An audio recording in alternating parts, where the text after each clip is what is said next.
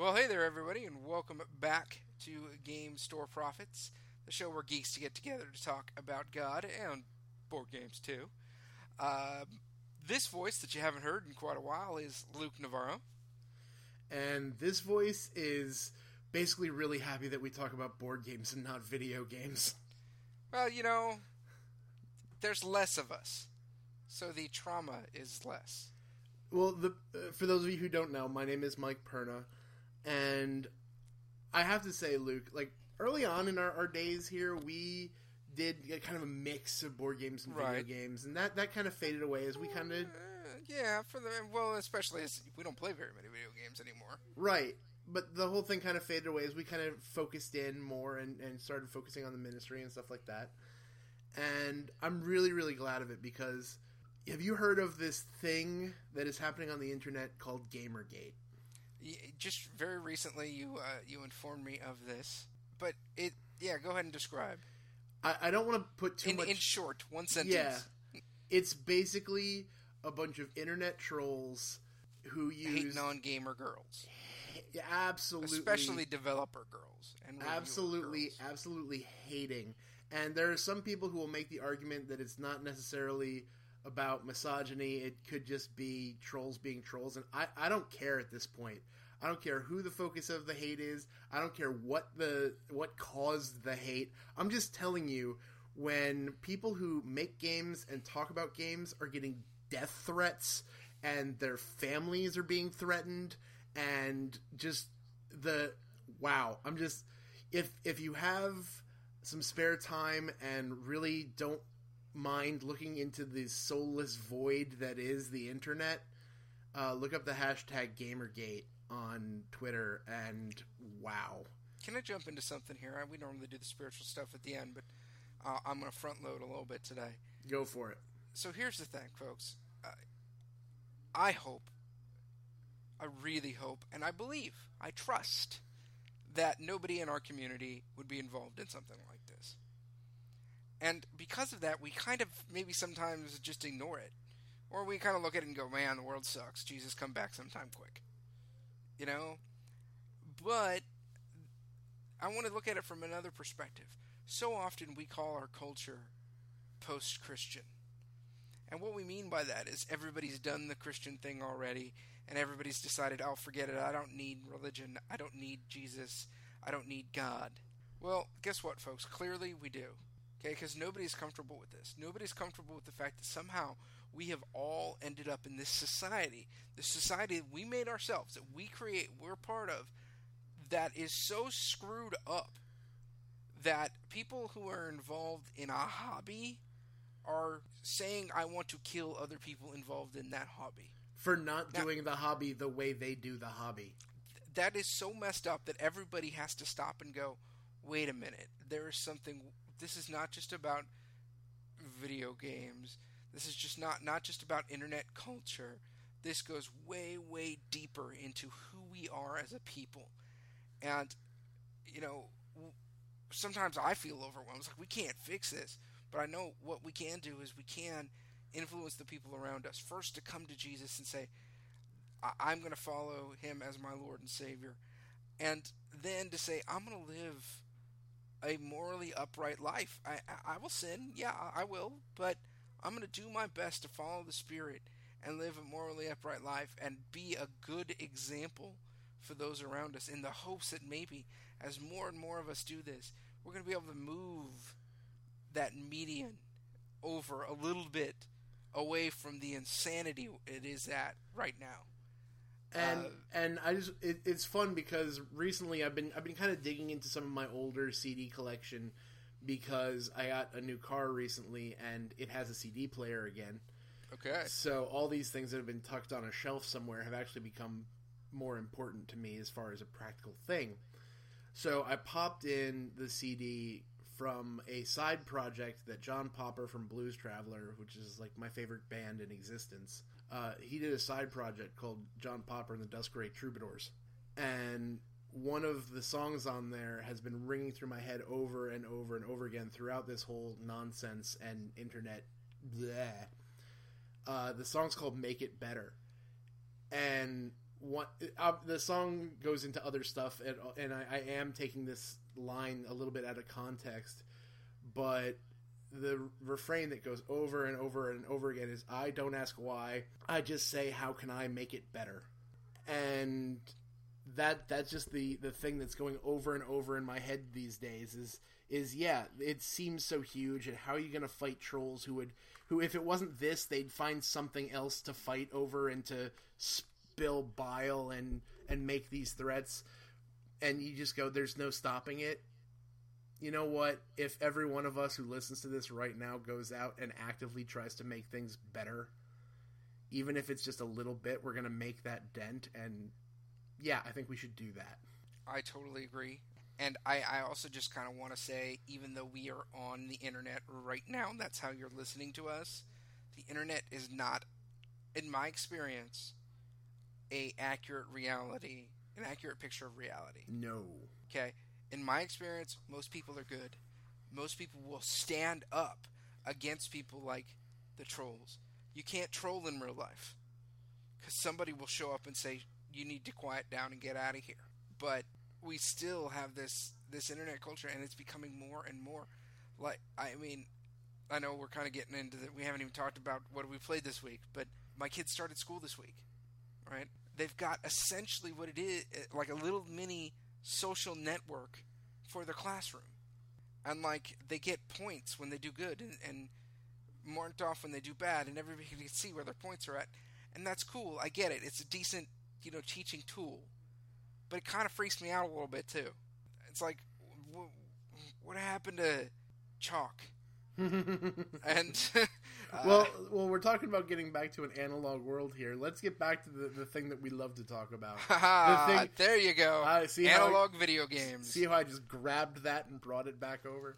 So, man, I feel like it's been forever since we've talked. It's been a long time. It has been, because we took the week last week, instead of having a normal episode with the two of us, I put out a ton of Gen Con bunch content. Of Gen Con episodes. So, okay, so obviously you went to Gen Con. So, before we get to that, I've only got one game that I think that I've played over the time we've been gone that I think we've never discussed on the show. Ooh. I could be wrong, because it's an old game. All right. And we maybe have discussed it. But it's a game called Zularedo. I think we may have, but not at any length. So please, talk a little bit about Zularedo. So Zularedo is a zoo building game. Each player has a little mat in front of them that consists of a barn and several stalls. Each of the stalls has a different number of spots. And the mechanic of the game goes like this. Player draws a tile. On that tile, there'll be an animal and sometimes some other things. Maybe a vending stall, a vending cart, maybe some money, but most of the time, an animal. In the center of the board, there are trucks. The trucks are essentially little wooden devices that hold 3 tiles. And so you take your tile and you put it on a truck. And play continues. At any point, you can decide, I want one of those trucks. Not necessarily the truck you put tiles on, but any of the trucks that are out there with any combination of stuff that has developed over the round. Once you pull that truck, you're done. You're out for the round, and the rest of the players go. Your goal is to fill up your stalls with like animals.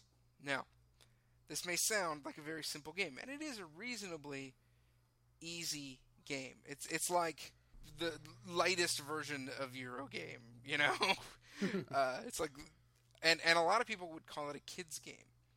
I think that's wrong. Okay, I think it falls into the category of an adult game that can be enjoyed by kids. Yeah, I wouldn't even call it a family game because it's not inherently childlike, other than it's a zoo, and apparently when you think of zoos, we think of children. Which, sure, I get that. But so even as I describe this game, you might be thinking, well, that doesn't sound very interesting.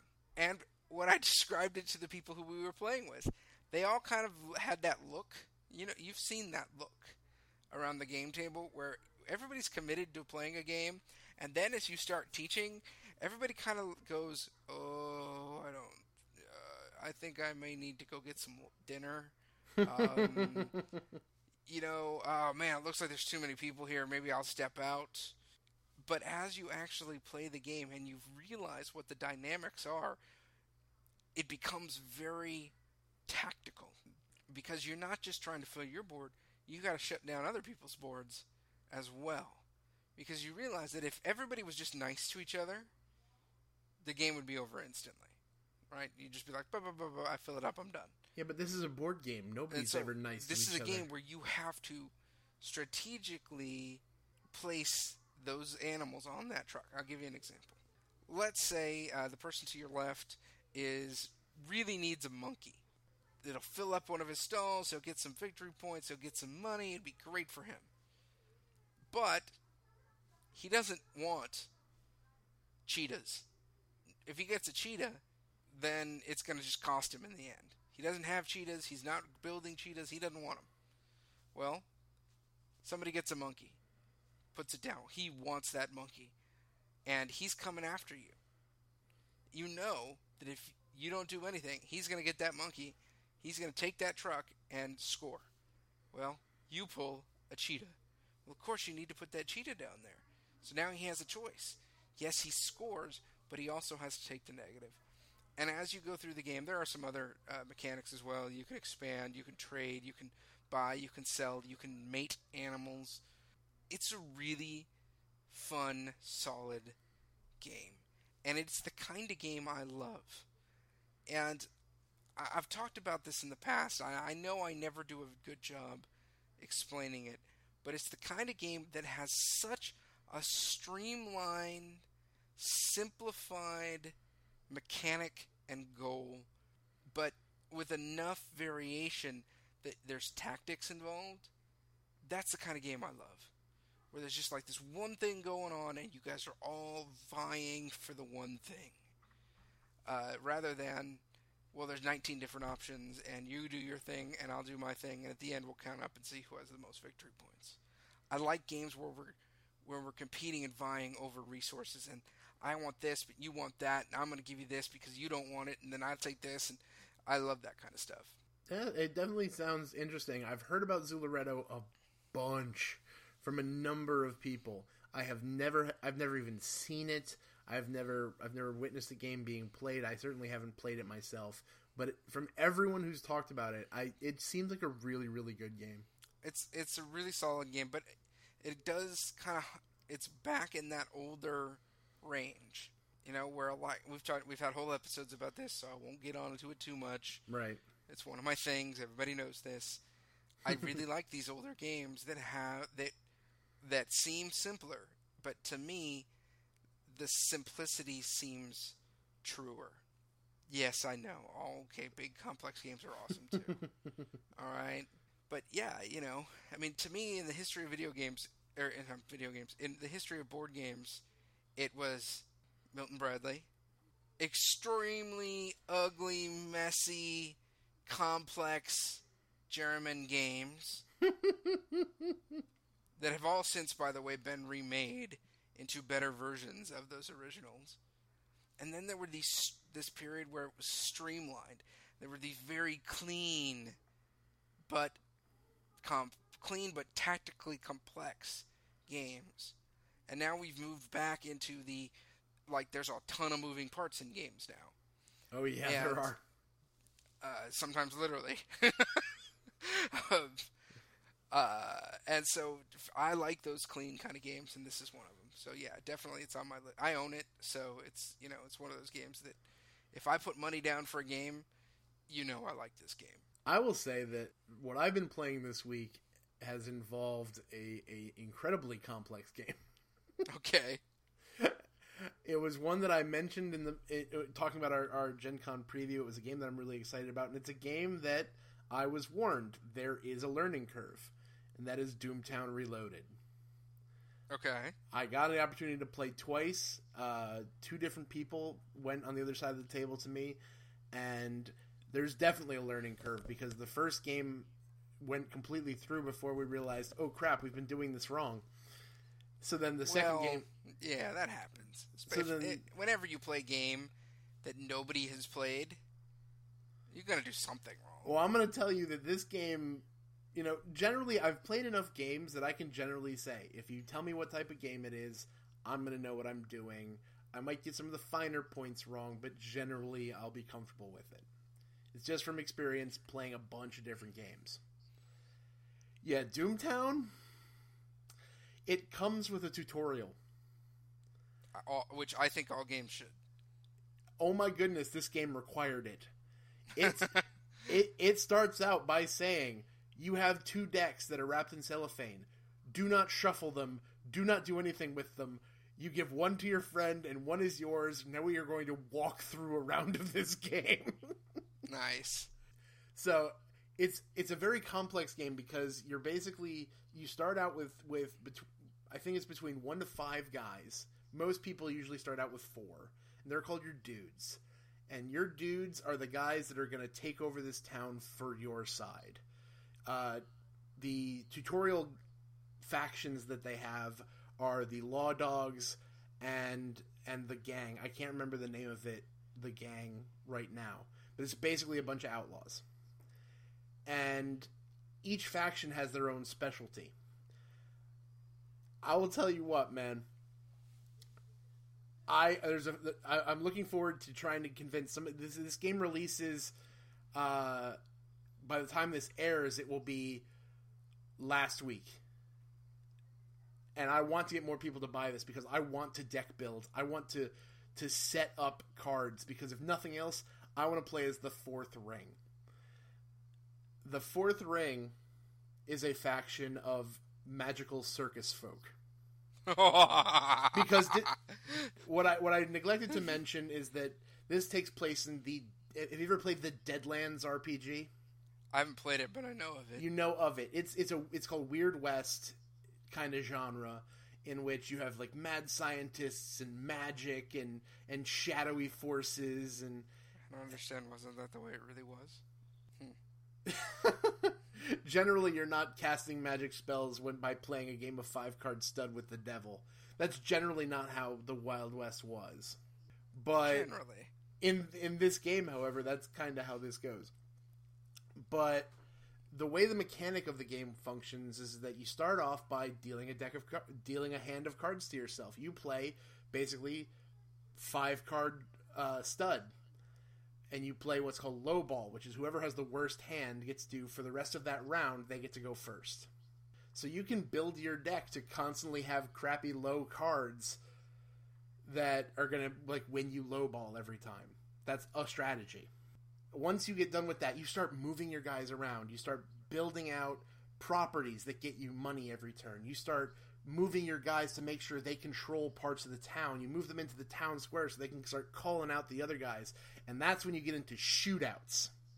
And shootouts are the biggest part of this game in my mind. And it's also the most ridiculous and complex. Because what happens is that you move your guys out, and they get to move their guys out. And you have to form a posse, which is you just put all your dudes out if you want, or some of them back. And this is where the strategy comes in. How many guys do you want in this fight? Because if a guy gets into this fight, there's nothing promises he's going to come out of it alive. And if you don't have enough guys back home, you're going to be in a lot of trouble next turn. So you go, all right, who do I put in here? And then you have to draw yourself another hand of cards. And the number of cards you get to draw out and the number of cards you get to switch out, poker in a 5-card draw style, is based on the guys in your posse. There are studs and there are draw bonuses that the guys in your posse help build up your hand. And your goal here is to get the best hand, because the difference in rank between your hand and the other player's hand is the number of casualties they have to take. And this can get ridiculous, because I will tell you that there was one time I was playing with my brother and I had 5 ranks higher than he did, which meant that 2 of his guys had to be completely eliminated from the game. Like, not drawn back, not find them again later, eliminated from the game. What do you mean by ranks? Like, he had 2 of a kind and you had a flush? Yes. Okay. as you can already tell, there is a lot going on in this game, and it is really easy to get lost in the minutia, the little fiddly bits. You know, when we previewed Gen Con, we talked Yes. about this. And we talked about the fact that card games are boardless, first off. And second off, there's so much data on the cards and often rule breaking on the cards. It gets hard. Yeah. And it turns out that it sounds like that's exactly the reasons why this game gets difficult. Plus, they've added in a poker mechanic, so you got to know how to do that. I will tell you, there is some help, because there is a board to this. Each player has their own board to kind of help you manage who goes where and what is in what position. And it does give you the poker hands, and it does kind of tell you this is rank, such and such, and, on down the line. I will say that as much as I talk about all the different craziness and all the fiddly bits, and you really have to want to learn to play this game. This is not a game that's played passively. Oh my gosh, this game is so much fun.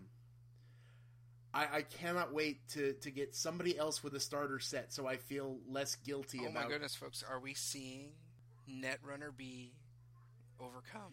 I think it will entirely depend on if I get people who want to play with me. I will say that this game is right up at Netrunner level of how much fun I had playing this game. Wow. Now, tell me, is that because of the mechanics in the game or the theme in the game? It is primarily the mechanics incredibly helped by the theme. Okay. I don't think the mechanics alone would have sold me on this game. Like, I think if they did a different theming, it would have been weird. But I definitely think the mechanics are the majority of it. It's just the theme kind of locks it down. So let me ask you this. How pokery is the game?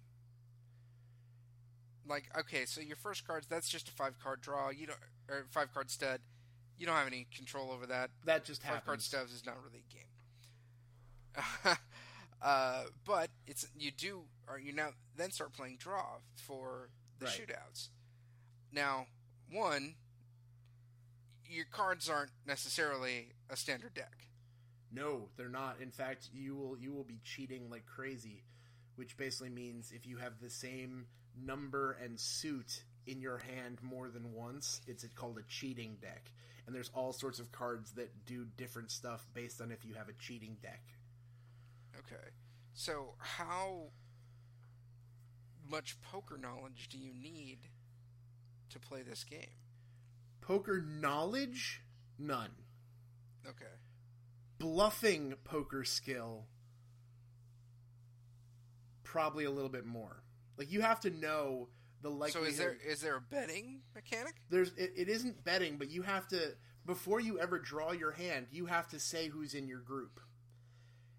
So there have been times when I just put my one guy out, and he'll give me... Say he'll give me a 2-stud bonus.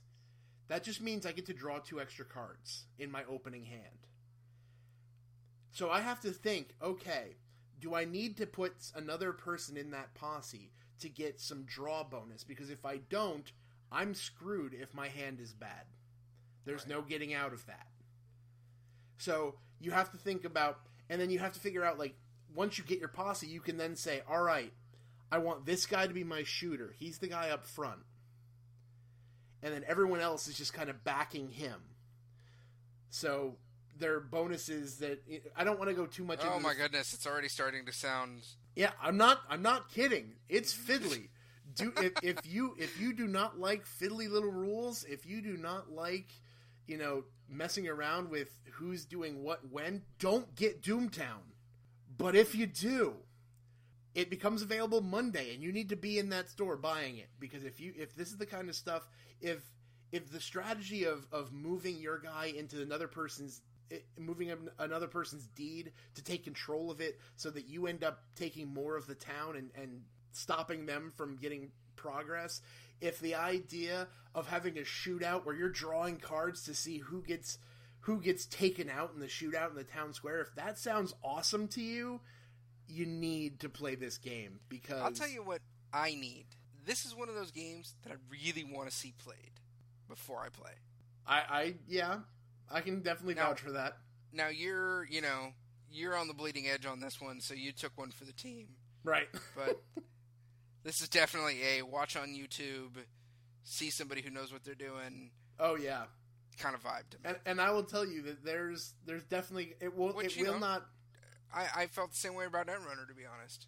Yeah, it will not take long before the internet will be filled with videos about how to do this because I have no doubt. Because I promise you that all the prominent YouTube reviewer types will already have this in their possession and are probably already creating these videos.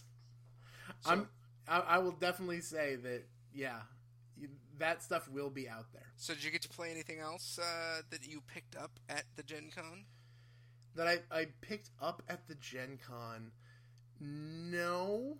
Well, I do know of one thing that you're gonna play that you picked up at Gen Con. Yeah. Sort of, kinda. Yeah. Well, yes and no. We've announced it in the past, and it's going to be brought into reality in the very near future. In fact, at the time of this recording, it will be tomorrow that we start our first session. However, we're only going to do the basic rules. We are going to have a Inroads team D&D game. D&D 5. Our in-house DM, Jeff Romo, will be leading us through D&D 5th edition set in the basic rules, the free-to-everybody rules. Which is going to be hard for me because I have a player's handbook, and I want to do stuff that's in the player's handbook, but we're limiting ourselves to what everybody can play. Right. And theoretically, I don't take this as an announcement, folks. We are working on the technological skill set required to broadcast this in some form or fashion, ideally with pictures that move. I've even heard it said that Luke Navarro might be buying a camera for I this. bought one. Nice. It's connected to my computer. Yeah, so we are going to try to... I'm not entirely sure. It'll stream, but I don't know who to want to watch it on streaming. But I think there's going to be some maybe YouTube action or something. We will figure out a way so that you guys can follow our adventures as there's going to be 3 players in this game. Myself, Mike, and our internet dude, his name's also Mike, and our personnel guy, Jeff, is going to be doing the DMing, and we already know he does an amazing job of DMing because he's been DMing the play-by-post. So pretty excited. So what do you know about the character you're playing? I'm going to be as classic old school D&D as I could. All right. I'm playing a dwarf cleric. I cannot think of anything more. Like, I can look back on D&D as a history of me playing dwarf clerics. Okay. This is not my first time at the rodeo. I was going to say, because to me, when I think dwarf, the first thing that pops into my mind is not cleric. No. Oh, man. Dwarf clerics are the best. Clerics of Moradin are fantastic, and I'm super excited to play Baird Ironborn. He's going to be fantastic. The short version is that he was... I couldn't help but go, semi-biblical on this. My guy was basically given to the Temple of Moradin as a kid to be raised up as a priest of Moradin. However, in D&D 5th edition...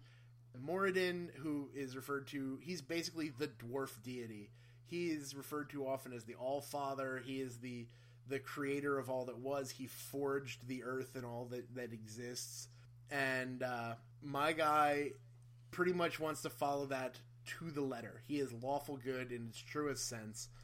And part of Moradin's kind of sphere of influence is the idea of knowledge. And so I've taken that to the point that Baird has gone as far as he can, having only lived in the temple, having only seen the town that he grew up in, having only been within these walls. He has advanced as far as he can, and the high priest has declared for him to move forward in the temple, he must go out and experience other cultures, other dwarven settlements, He has to go out and learn of things like elves. He has to go out and basically experience life before he can come back and move forward in the temple. So my guy is seeking adventure as a means to learn what the world is like. And he's also there to keep Bosch's character in line. Very cool. Folks, we do know some of the backstory on our characters, but we actually don't know even their basic stats. Our first episode is going to be character creation, and we are literally going to be live rolling our stats on the episode. We created the backstories, and we kind of did some of the grunt work on what's the backgrounds, what's the ideals, and stuff like that. Like, we did a lot of that stuff, but pretty much, as far as I'm concerned, like, Luke, you may have a different outset for this, but in my mind, if it gives me a table to roll on, I'm rolling on it. Yeah, I've literally just come up with my backstory. That's it. I'm planning on rolling everything live on the episode. And I'm also kind of viewing this like, if you'd never played D&D, and we actually have Mike Basha has never played before, so this is going to be like, if you've never played before, the most simple, like, here, how do you do it? You just dream up a character and you make him into reality. And that's kind of how I'm going to be playing this game. And it will be fun, too, because we've already had, like, we're going to try, because Luke and I have been playing forever, Romo has been playing forever, we're going to try and be nice to Basha, but there are already kind of moments where we've just been like, dude, you really shouldn't be able to do that, because he's playing a rogue, and he made his rogue lawful good. I did not know that. And at that point, Jeff and I kind of looked at him and go, Mike, it's really hard to be a thief who must abide by all laws of society. But it's going to be a ton of fun. I'm really looking forward to this. And hopefully, if technology is on our side, we'll be able to be telling you, possibly even kind of in tandem with this episode, we might be able to tell you where to find this first session. Hi, future Mike. Sorry, just thought I'd set you up there. Hi, Luke. All right, future Mike here, as expected, as called out. However, sadly, future Mike does not have the information that Luke is looking for. We're currently waiting to hear from Jeff, because he's the one who handled all the recording of the first session. Though I will say the first session did happen. We are pretty much the bulk of the way through character creation. We're going to finish some stuff up in the next session, and then start in on the adventure proper. Because of the fact that we were dealing with a new system with one guy who's literally never done this before, ever, it did take a little bit longer. But we had a ton of fun, and I will say the dice were with me. I don't think I've ever rolled a character this powerful and this awesome, which is also fun because I rolled his personality to be kind of a jerk, but I will not spoil that. When that does go live, you need to watch it. We had a ton of fun, and we will continue to have fun as we bring you this new world of D&D 5th edition, especially if you've never played before. We want to introduce you, and we're all very excited about that. That being said, future Mike out. Future Mike, I love that guy. He's good people. Well, awesome. I'm absolutely looking forward to it. My character is a halfling wizard by the name of Silas Sylvan Smith. And what I did, we're playing this game in Forgotten Realms, so I kind of created a clan of halflings. You know, typically when you think of a halfling, you think of a hobbit, right? Or if you're me, you think of a Kender, but I'm weird. Oh, Dragonlance. And when you a very pastoral, farmers, that kind of stuff, right? Right. Well, I took that idea and brought it to the woods, and came up with the Sylvan Smith clan, who have for a very long time lived in the woods and lived in a way very similar to their cousins who live out in the fields. And so they have figured out ways to grow crops, grow mushrooms, grow some wild fruits, grow wild berries, but have domesticated that. They have figured out ways to domesticate some of the woodland creatures, Some even believe, the stories are told, that there are some who have domesticated bears, kind of like we domesticate dogs. Nice. So Silas is actually a great grandson of his namesake. His ancestor is also Silas. Lived in a much darker time when the forest started to change, and the forest got sick. The creatures and the trees even grew dark, and many of the Sylvan Smiths just left. They went back to the fields, went back to their cousins on the farm. But Silas, the elder, decided he would fight for the forest, and he made his way deeper in, and he found the source of the evil. He defeated that evil, but along the way he was wounded, and his wound was critical. It was life-threatening. He finds his way back home, and there he is met by a fey creature who is thankful for the sacrifice he's made on behalf of the forest and offers to heal him. He rejects their offer and asks instead for a blessing on his son.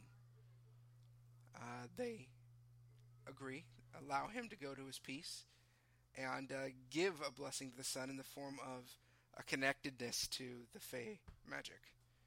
Well, that connectedness has passed down from generation to generation to generation to Silas. Now, life in the forest is pleasant. Everything seems just fine. But Silas realizes, like his ancestor, that outside there is evil that is pressing, and soon enough will come even to their forest. And so he knows that he has to do what his great-great-great-great-grandfather did. He needs to go to the source of that evil and eliminate it so that his people can be safe. So that's Silas. He's he's a hero, true and true. He's young, he's naive, but he believes that he can live up to his name.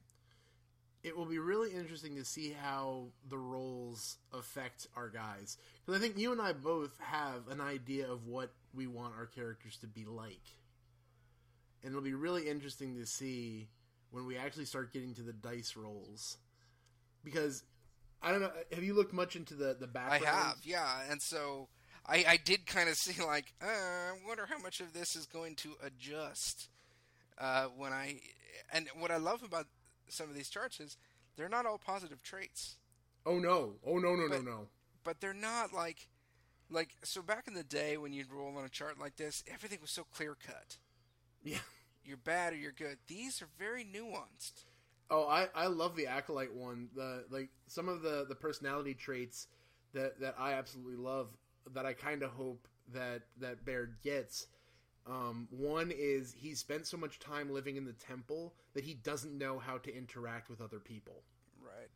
Like that sounds fantastic. I have another one that's like he's utterly fascinated with the life and history of this legendary person. And so I'm already thinking about I already named my legendary person if I get that. I can't wait to see how these roles are going to affect things because it's going to be fun. I even said, I joked that I even rolled height and weight because that's something that they asked me to roll on a table for. Though I already did do height and weight rolls. I'm sorry. That one couldn't wait for you guys. So yeah, we'll be playing that game tomorrow night, and if all goes well technologically, you guys are going to be able to take part in that.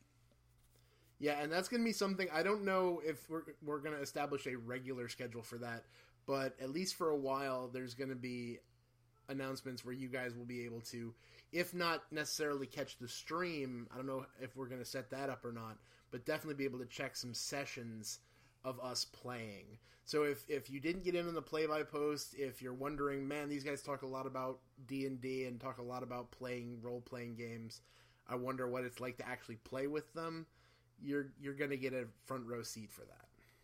And I've been thinking we may try to do an audio version of it. again, technology. But limited, again, we'll see. Tech, yeah. This is all new stuff. We're working with we're Roll20. totally learning. We're working with Totally Roll20, learning. which is great.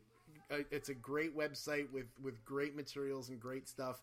But all of us, I think that at most, maybe half of us had ever looked at Roll20 before. So hopefully things are going to work well. Yeah, so we're layering Roll20, Google Hangouts, and YouTube on top of each other. And so there's a whole lot of places where this thing can go sideways. As they do.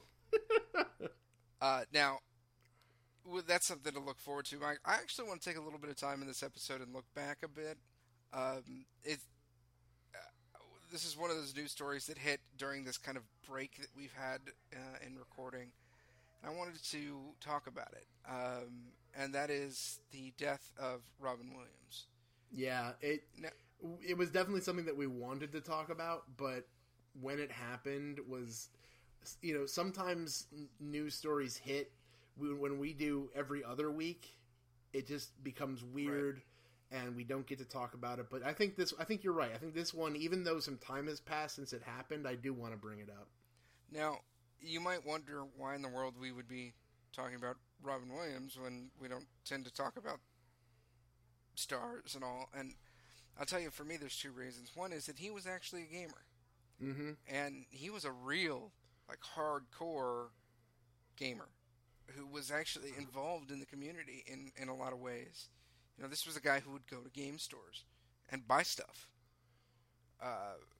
Not long after his passing, a story kind of got circulated about a game store who posted a picture of Robin Williams coming to their store, and basically he just walked in and said, "I'd like to see where you have your Eldar from Warhammer 40K." So there are probably people listening to this show who are just like, "What? What's an Eldar?" Right. Stupid Harlequins. So he was definitely one of us. But also the reason I particularly wanted to talk about it was because of the connection with depression. Yeah. I'm sure everybody knows at this point that it was a suicide. And I wanted to talk about depression and gaming. And I want to be really careful talking about this because we could cross into stereotype mode. Okay? And I want to say right now, I don't think that everybody who plays games is depressed. I don't think that there would be a higher suicide rate amongst gamers or anything like that. That's not what I mean. Okay? But a long time ago, when we started this thing, and when we started Inroads, we said, and we maybe haven't said it lately, but this is a ministry for the freaks and geeks. Yep. Okay? The fact of the matter is, a lot of us, and I'm going to say especially those of us who got into the hobby a long time ago, a lot of us were outsiders. And being an outsider does increase the prevalence of depression. Now, I hardly ever talk about it, but I will, and I'm not ashamed to talk about it. I am diagnosed with major depression. I take medication for it every single day of my life, and I will probably, unless God chooses, take this away from me for the rest of my life. I have been suicidal twice in my life, and I know what it is to wake up in the morning and be devastated for no reason at all. I know what it is to be terrified for no reason at all. Because when you look into your mind and you tell yourself, this doesn't make sense, I don't understand. Yeah, you can use all the logic you want, and your body doesn't care. And it puts you through the experience of intense sadness or intense fear. It in a way, it's like an out-of-body experience, except that it's entirely in body. And as a person who experiences that still to this day, I know how devastating it can be. And I wanted to bring up the issue because I know that, again, I believe that there is a prevalence of depression amongst those of us who were outsiders or who are outsiders. I think that, whether that was part of the cause of my depression or whether it was a function of my depression, I don't really know. Honestly, I've not psychoanalyzed myself enough to figure all that out yet. Probably never will. But it's a real problem.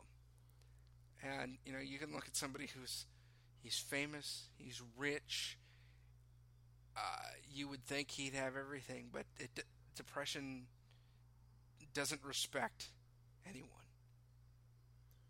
It can take the person that you think is at the top of the world.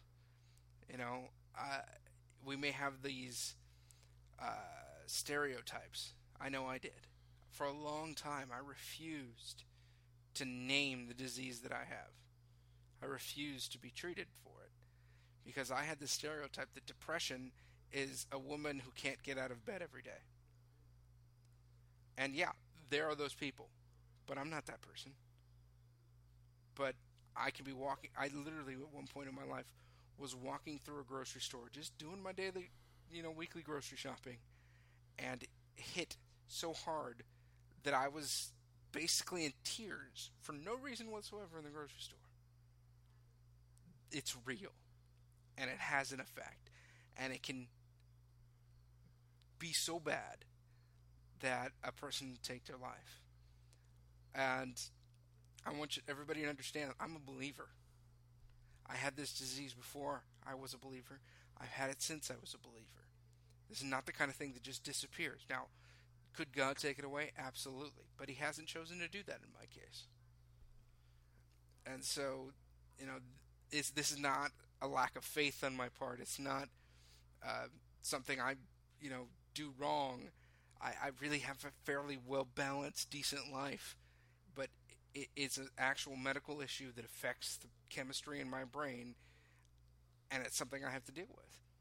And it's something that Robin Williams dealt with. Shortly after the whole thing happened, and the news and the media started releasing the stories about what had happened with Robin Williams, I put out an article on the site called "Thank You, Mr. Williams," right. And pretty much, I don't want to go over that. You can find it. It's in our on our website. But I'm with Luke. I have not been diagnosed as a for me, it's not so much a disease as it's a situational issue. It's an emotional thing for me. I'm not clinical, but I will tell you what, I can count the number of times I've been suicidal, and it's higher than 2. It hasn't been for a long time, and I'm very thankful that it seems like a lot of the heaviest aspects of that for myself I've kind of come through, and God's really taken me through that. But that doesn't mean I'm out of the woods. Not only for me personally, because I still deal with my own depression issues and my own anger issues occasionally, and the stuff that, because depression isn't just you're sad, it has impact on everything, and it will just wreck your entire existence. And not only that, but the fact that I've since met my wife, who I've said in the past, she's allowed me to say this. She is bipolar. We recently were in the hospital because she had an episode, and she didn't want to do anything to hurt herself, and so she admitted herself into the hospital. Thankfully, this was only for a day, but that it's a very real thing. Yeah, Mike, I hope that it's no longer the case, but there was certainly a time in the church, at least in the churches that I was a part of, where, because this was not something you could see on a scan, or right. not something you could have a blood test for. Though in fact there are now blood tests. There are now, yeah. But at the time you certainly couldn't. It was seen as a character flaw in the church. You know, if you love Jesus, if you love Jesus more, you wouldn't be. And don't feeling get me wrong, this way. it's possible that there are people that that's the case for. You know, but at the time, I think we probably didn't have the same knowledge of brain chemistry that we do now. And I'm only talking 10, 20 years ago. Right. You know, more 20, maybe 20, 30 years ago. But it was something that, as a pastor, I wouldn't bring up. But I'll tell you what, our pastor now is very honest about the fact that my pastor's psychologist, who happens to also be my psychologist, preaches at our church. You know, he's open about it, and I think that's amazing. You know, for a pastor to have the guts to step up and say that. You know, back when, there's no way I would have done that. And there's no way that the pastors who pastored me would have done that.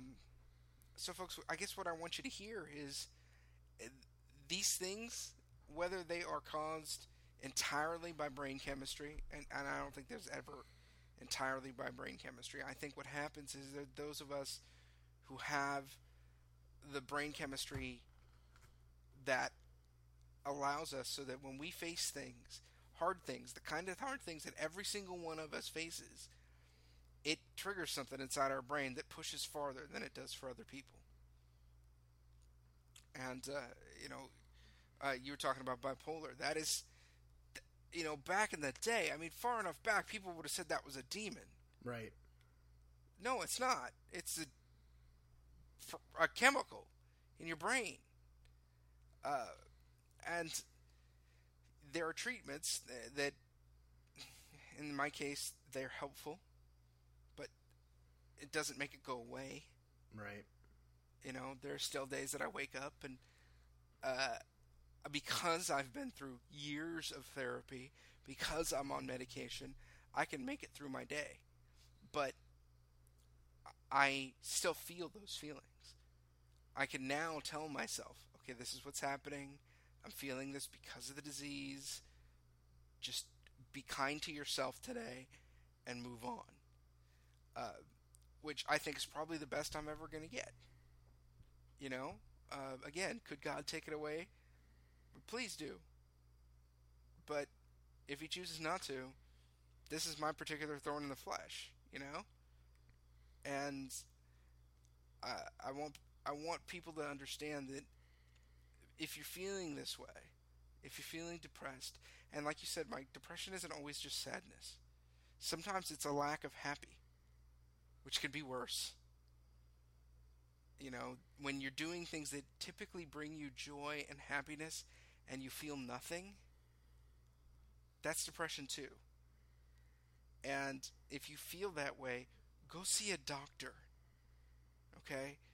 Whether it's your family practice doctor or a psychologist, you know, I'll tell you, man, the day that my psychologist said to me, you need to be on medication, I said no.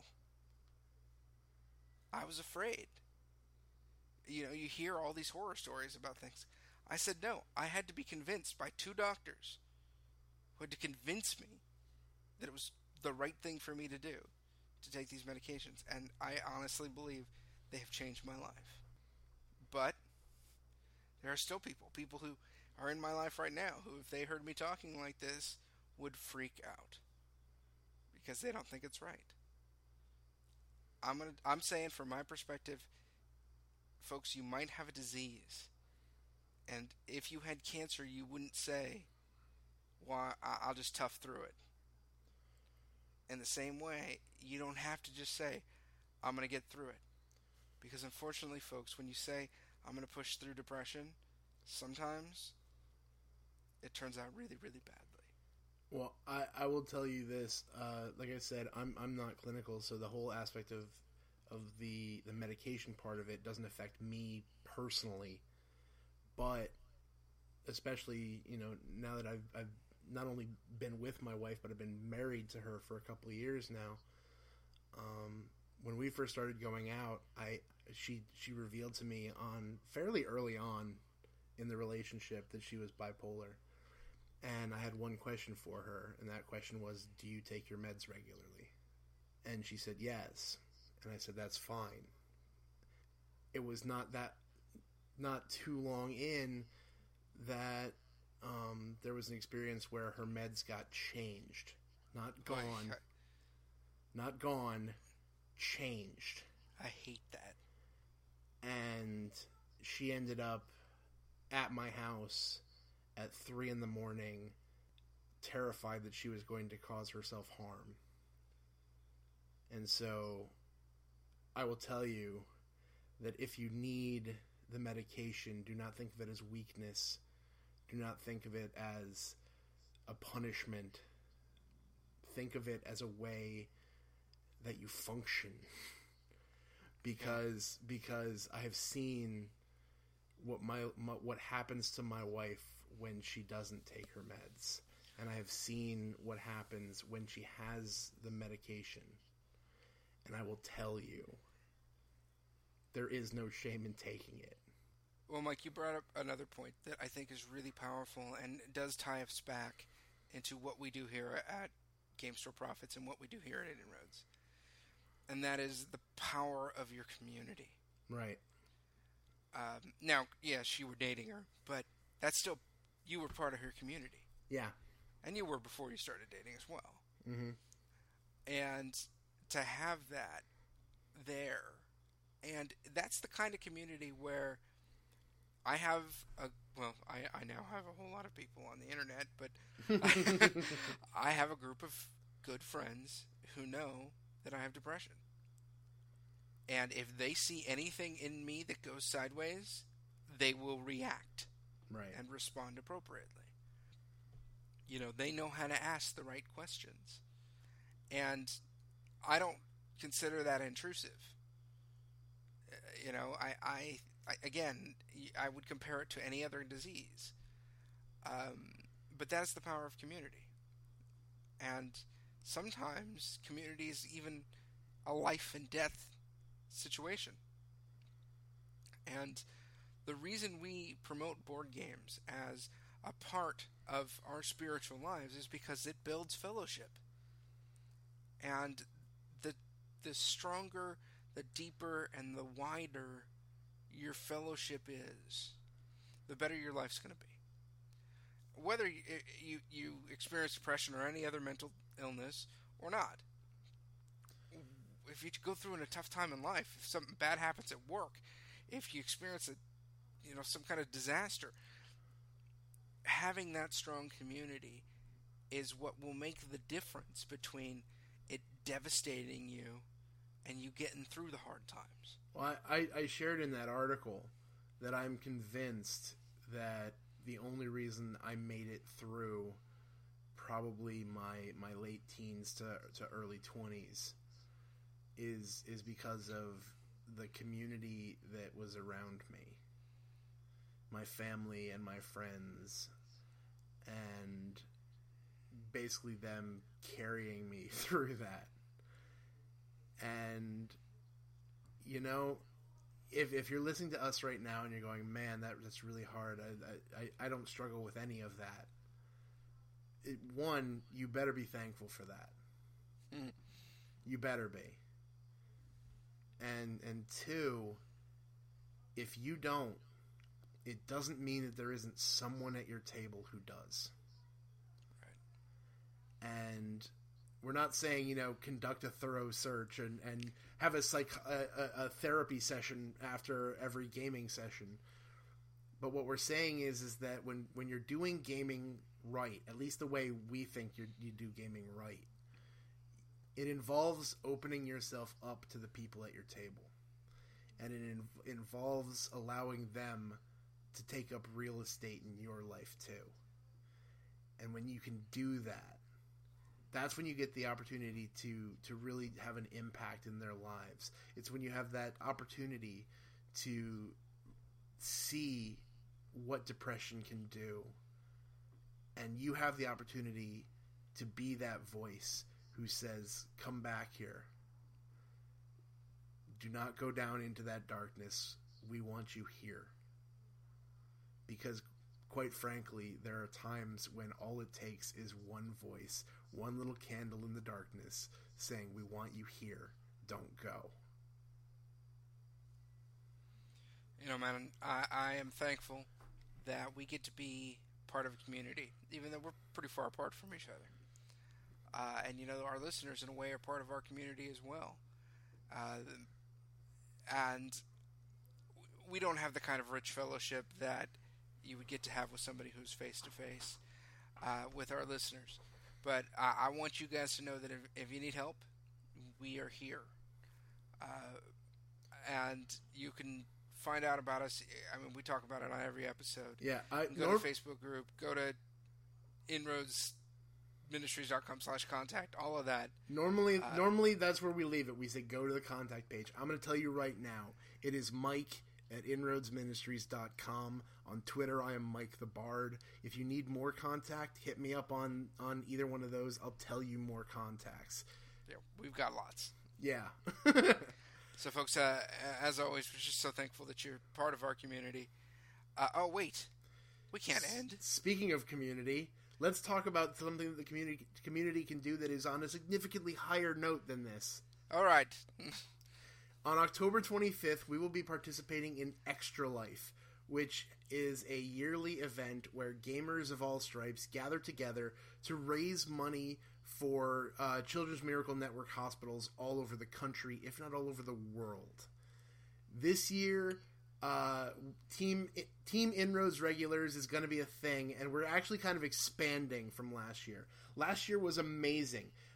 You guys who listen to this podcast, Team Game Store Profits East came out with a goal of raising $1,000 for the Children's Specialized Hospital here in New Jersey. We actually ended up raising just under $1,400. And to give you kind of perspective on what that does, $1,400 is enough to have one kid spend 2 days in the overnight care of the hospital cost-free. And you think, wow, that sounds like an awful lot of money for 2 days. Are you kidding me? That's amazing. Yeah. You'd think it was like 3 minutes. Yeah, no, 2 days worth of long-term care is $1,400. This year, our goal is $1,500. And we're kind of kicking it out farther. Last year, it was just the 8 people that came to our event here in New Jersey. This year, because of the fact that our audience has grown and you guys are awesome and you guys backed what we did last year so well, and because of the fact that all of the donations, we don't actually collect the donations. It all goes through the Extra Life site. It all goes through that website directly to the Children's Miracle Network. We can have team members all over the place. So if you want to have your local branch of the team in your town, you can. If you're here in New Jersey or are going to be in town on October 25th, you can come to our event and be part of the team. But we want people to sign up, to start raising funds. We want to crush this goal. I want to be able to come back next year and say our goal is $5,000. I want to say, come back the year after that and say, holy crap, we're going to need to rent a room to hold all these people. I can't think of anything better than to get together with a bunch of people and play games for 24 hours and have that help sick kids that their families do not have to worry about where the money's going to come from to have this kid get the care that they need. The concept of playing games and having that directly affect the life of a kid who desperately needs this hospital care blows my mind. And I really hope that you guys will sign up. I will say that if you look at me and say, Mike, that's really awesome, and I want to support this event, and I want to support and be a part of what Inroads is doing, but I have a Children's Miracle Network hospital in my hometown, and I want to support that hospital instead. Dude, that's fantastic. What you're going to want to do is email us either at the email I just said or at contact@inroadsministries.com, and somewhere on the subject line say, this is my Extra Life team. Provide me a link to your team page, And what we're going to do is that anybody who's an Inroads regular, anybody who comes to the site, listens to the podcast, anybody who's an Inroads regular who has a team for Extra Life, I'm going to put up a page on the site so that people can get connected to whatever team we have associated with our site. And that way we're going to get support raised for hospitals all over the place. Again, if you want to be part of our team, we are raising funds for Children's Specialized Hospital of New Brunswick, New Jersey. Definitely sign up. I've got links all over the place, and I will link it when this post goes live. If you want to start your own team, email me what your team is, and we will put you up on the page. That is awesome. I know you guys had a great time last year. I'm sure this year you're going to hit your goal and bust right on through that. And, it's an awesome thing. And, folks, as always, we end by saying that God is a game master. No matter how the dice fall, the game plays on.